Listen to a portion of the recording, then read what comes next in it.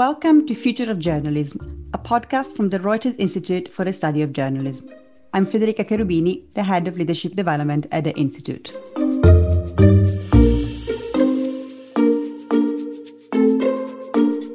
In this episode today, we'll dig into the topic of trust in news. Our guests will help us define the problem and answer questions like why trust is eroding and what can be done about it. And we'll look at some of the trade-offs that news organizations face when trying to regain trust and retain it. Our guests today are Benjamin Toff and Camilla Montalverne. Ben is a senior research fellow at the Institute and leads the Trust in News project, and Camilla is a postdoctoral research fellow. Ben and Camilla are two of the authors of What We Think We Know and What We Want to Know, Perspective on Trust in News in a Changing World, a newly published report that's part of the Trust in News project and that you can find on the Reuters Institute website.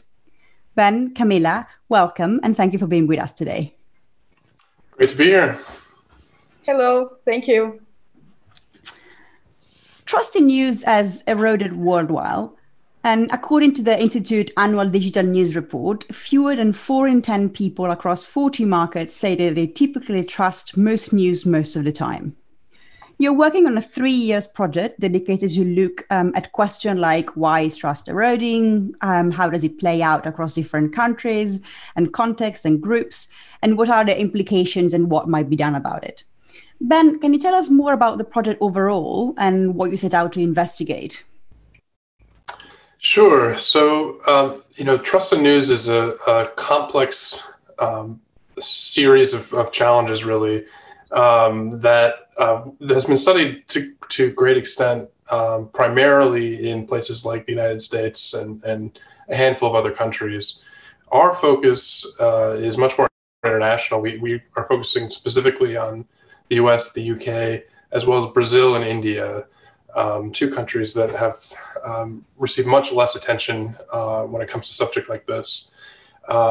So we're hoping to gather a lot more data from the audience perspective about sort of how people think about these issues, think about the news organizations that they have access to within their countries, and then hopefully gather some data as well on what can actually be done about it to change people's trust in the organizations that they read or watch or listen to. A lot of the one of the major challenges that we heard from talking to the journalists and news organizations that we talked to for this report is that there's just not a lot of data about what works and what doesn't work when it comes to different efforts to address these issues. So that's the other thing that we're really hoping to do with this project is gather some empirical data about what might be done about some of the challenges that are sort of chronic and ongoing. Thank you. Camilla, amongst the things you list as the 4 basic insights identified in previous academic research on trust in news, as well as by practitioners you interviewed, you've wrote that there is no single trust in news problem, but rather a multiple challenges involving both the supply of news and the demand for information. Can you explain to our audience what does it mean? Sure. Yeah, the issue is that when we talk about trust in news, we need to define a lot of things. For example, what is meant by trust, whose trust we are talking about, and what news, since people have different ideas about how journalism works, and sometimes these ideas can be a little bit conflicting to what they expect from it, and the notions about the reality and what is happening in the world also changes. So we need to define those things when we are talking about trusting news to make it sure that we have an approach that is actually going to be useful for coping with the problems we found. Because when we are seeking to retain trusting news or even to build it, we need to be also specific about what we want to achieve, and we have to base our work in some evidence. Because we have sometimes most of the initiatives tend to be tend to be based on intuition, and this is not going to work to every audience or to in every case, in every country. So that's the reason why we need to cope with a more complex trusting news problem than one single one. And Ben, another insight that you highlight is that the public understanding of news gathering and verification practices is persistently low. What does this mean for the issue of trust? Yeah, so one of the things that we heard quite frequently from journalists and senior managers in newsrooms that we talked to for this report were a lot of efforts around communicating with their audiences about their newsroom standards, journalistic practices, emphasizing their conflicts of interest policy or their corrections policy, various policies around the way that they collect news and confirm information. And unfortunately, most of the public, we know from a lot of existing research, most of the public does not understand very much at all about news gathering practices, much less the details along these lines.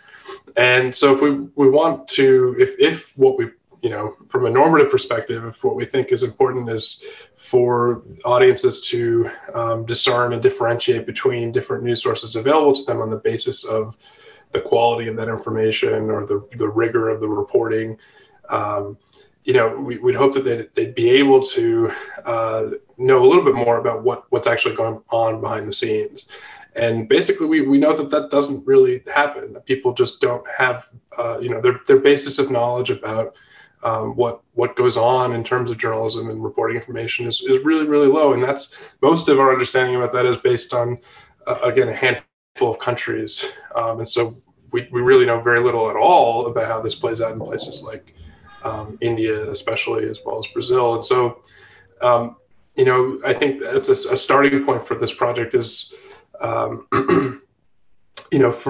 for news organizations for whom this is a core part of their strategy around addressing trust, they have to really be more cognizant of the fact that people are starting from a place where they really just don't have very much understanding about what goes into what differentiates their source from all the other information that they might be seeing in their social media feeds, for instance.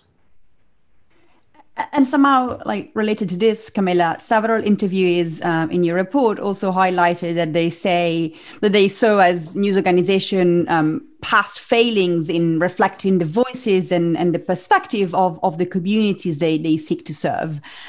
What have you found out about this? We found out that many of the news organizations, they are trying to address this distrust by having some engagement initiatives or even acknowledging that they made some mistakes in the past. But we have two things there. The first one is that this seems to be more the case in the UK and in the US. This is not something that appeared so much in Brazil or India. And also that we have also a possibility that some of the editors and journalists we talked to also highlighted that when we focus in some communities, they can also alienate others. So when you try to make it better to some communities that have been ignored around these years, you are also facing a risk that other parts of the audience are going to feel that they are not being, do not receive the same space, or they are not part of that coverage. So we also have to consider that there is a risk of doing some things that look good and feel good, but they could also lead to some wasted effort. So that's why it's important to also base our actions in evidence, since when we see what works and what doesn't work, we can have a more direct approach to the problems. And these two aspects that you talk about, the lack of reflecting voices and the problem that come with trying to address it, as much as the low understanding of what works behind the scene is then also complicated by other factors. For example, we know that the levels of trust in news and politics are deeply intertwined. Ben, can you explain to us briefly how that relationship works? Sure. So we know that, aside from the kinds of issues that Camilla was just talking about, lack of diversity in newsroom leadership, often issues in the coverage itself and the way that certain communities are covered or not covered at all. There's one of the things that is the strongest correlation in many countries has to do with partisanship. If you take the US, for example, we've long known that just as there's this sort of widespread critique that's been around for a long time of the liberal media among those on the right, trust in news is lowest by far among conservative members of the audience. This kind of a dynamic, although it plays out differently in different countries, is a really strong predictor of people's attitudes about news media. In the UK, trust in news is lower on the left than it is on the right. And so we know that there's not only that politics is a really important factor here, but that it does play out somewhat differently from country to country, depending on the political dynamics within that country and the media environment itself. So right now we look at the things that we think we know as part of the report, but the report is called also What We Want to Know. Ben, can you tell us more about what are the things that we still don't know that you're gonna set out to investigate in your project? Sure. So as you said, the report has these two main sections, and a big goal of ours in putting together this report and doing the interviews that we did with journalists and senior managers in newsrooms was to both identify those things we know and hopefully coalesce around a few key questions about what we want to know for the rest of the project. And I think chief among those is a question about the role of the platform companies, Facebook, Google, Apple News, et cetera, that are increasingly really central to the way that many people discover and engage and interact with news media brands. A number of journalists that we talked to and a number of people more generally are really concerned about the role that those platform companies may be playing in contributing to these problems around trust. It's very hard for news organizations to really communicate their brand identity to individuals who might just be scrolling through their newsfeed and only really interacting with a particular brand on the occasion that they might click on something. And we know from past research that people often don't even recognize or remember what brands that they actually clicked on. And so this is one of the key questions that we're going to be looking at, is trying to get a better handle on what impact these platform companies might be playing in contributing to these set of challenges. Thank you. And Camilla, in the report, you also talk about the role of transparency as one of the things you want to focus on. How important is transparency in regaining trust in news as far as you found out? I think in several interviews, we saw that the journalists also highlight the importance of looking like real people who are relatable, and that they are not those distant media figures that we only see sometimes in the TV or here on the radio. So one of the things that is important concerning transparency is this part of connecting to the journalists, connecting to people who are with the audience, and the audience knowing who is producing those news and is offering those information to them. Also, Another thing that also appears to be important is that they have some connections to the audience in social media, and they are open to receive input from the audience, or even allow the journalists in the right place to position themselves and present what they think about the matters in the world.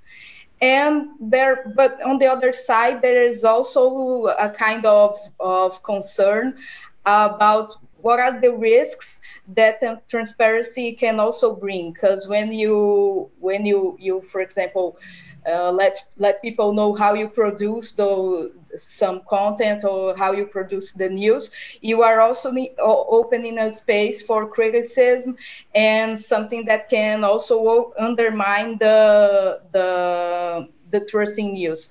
So we have these two sides that you have to balance. But in general, the journalists and editors were very vocal in saying that there is a benefit of being transparent and also being more close to the audience. Thank you very much. And Ben and Camilla, thank you very much for joining us today. Thank you. Thanks for having us.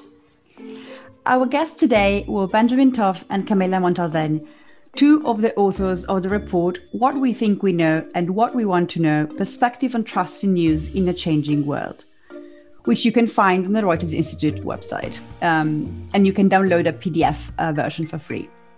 Make sure to follow our podcast channel on Spotify or Apple Podcasts so you don't miss the next episode. And if you don't want to miss any news from the Institute, subscribe to our weekly newsletter by clicking the link on our Twitter bio or on our homepage. Thank you for listening to The Future of Journalism. I'm Federica Cherubini. We'll be back soon.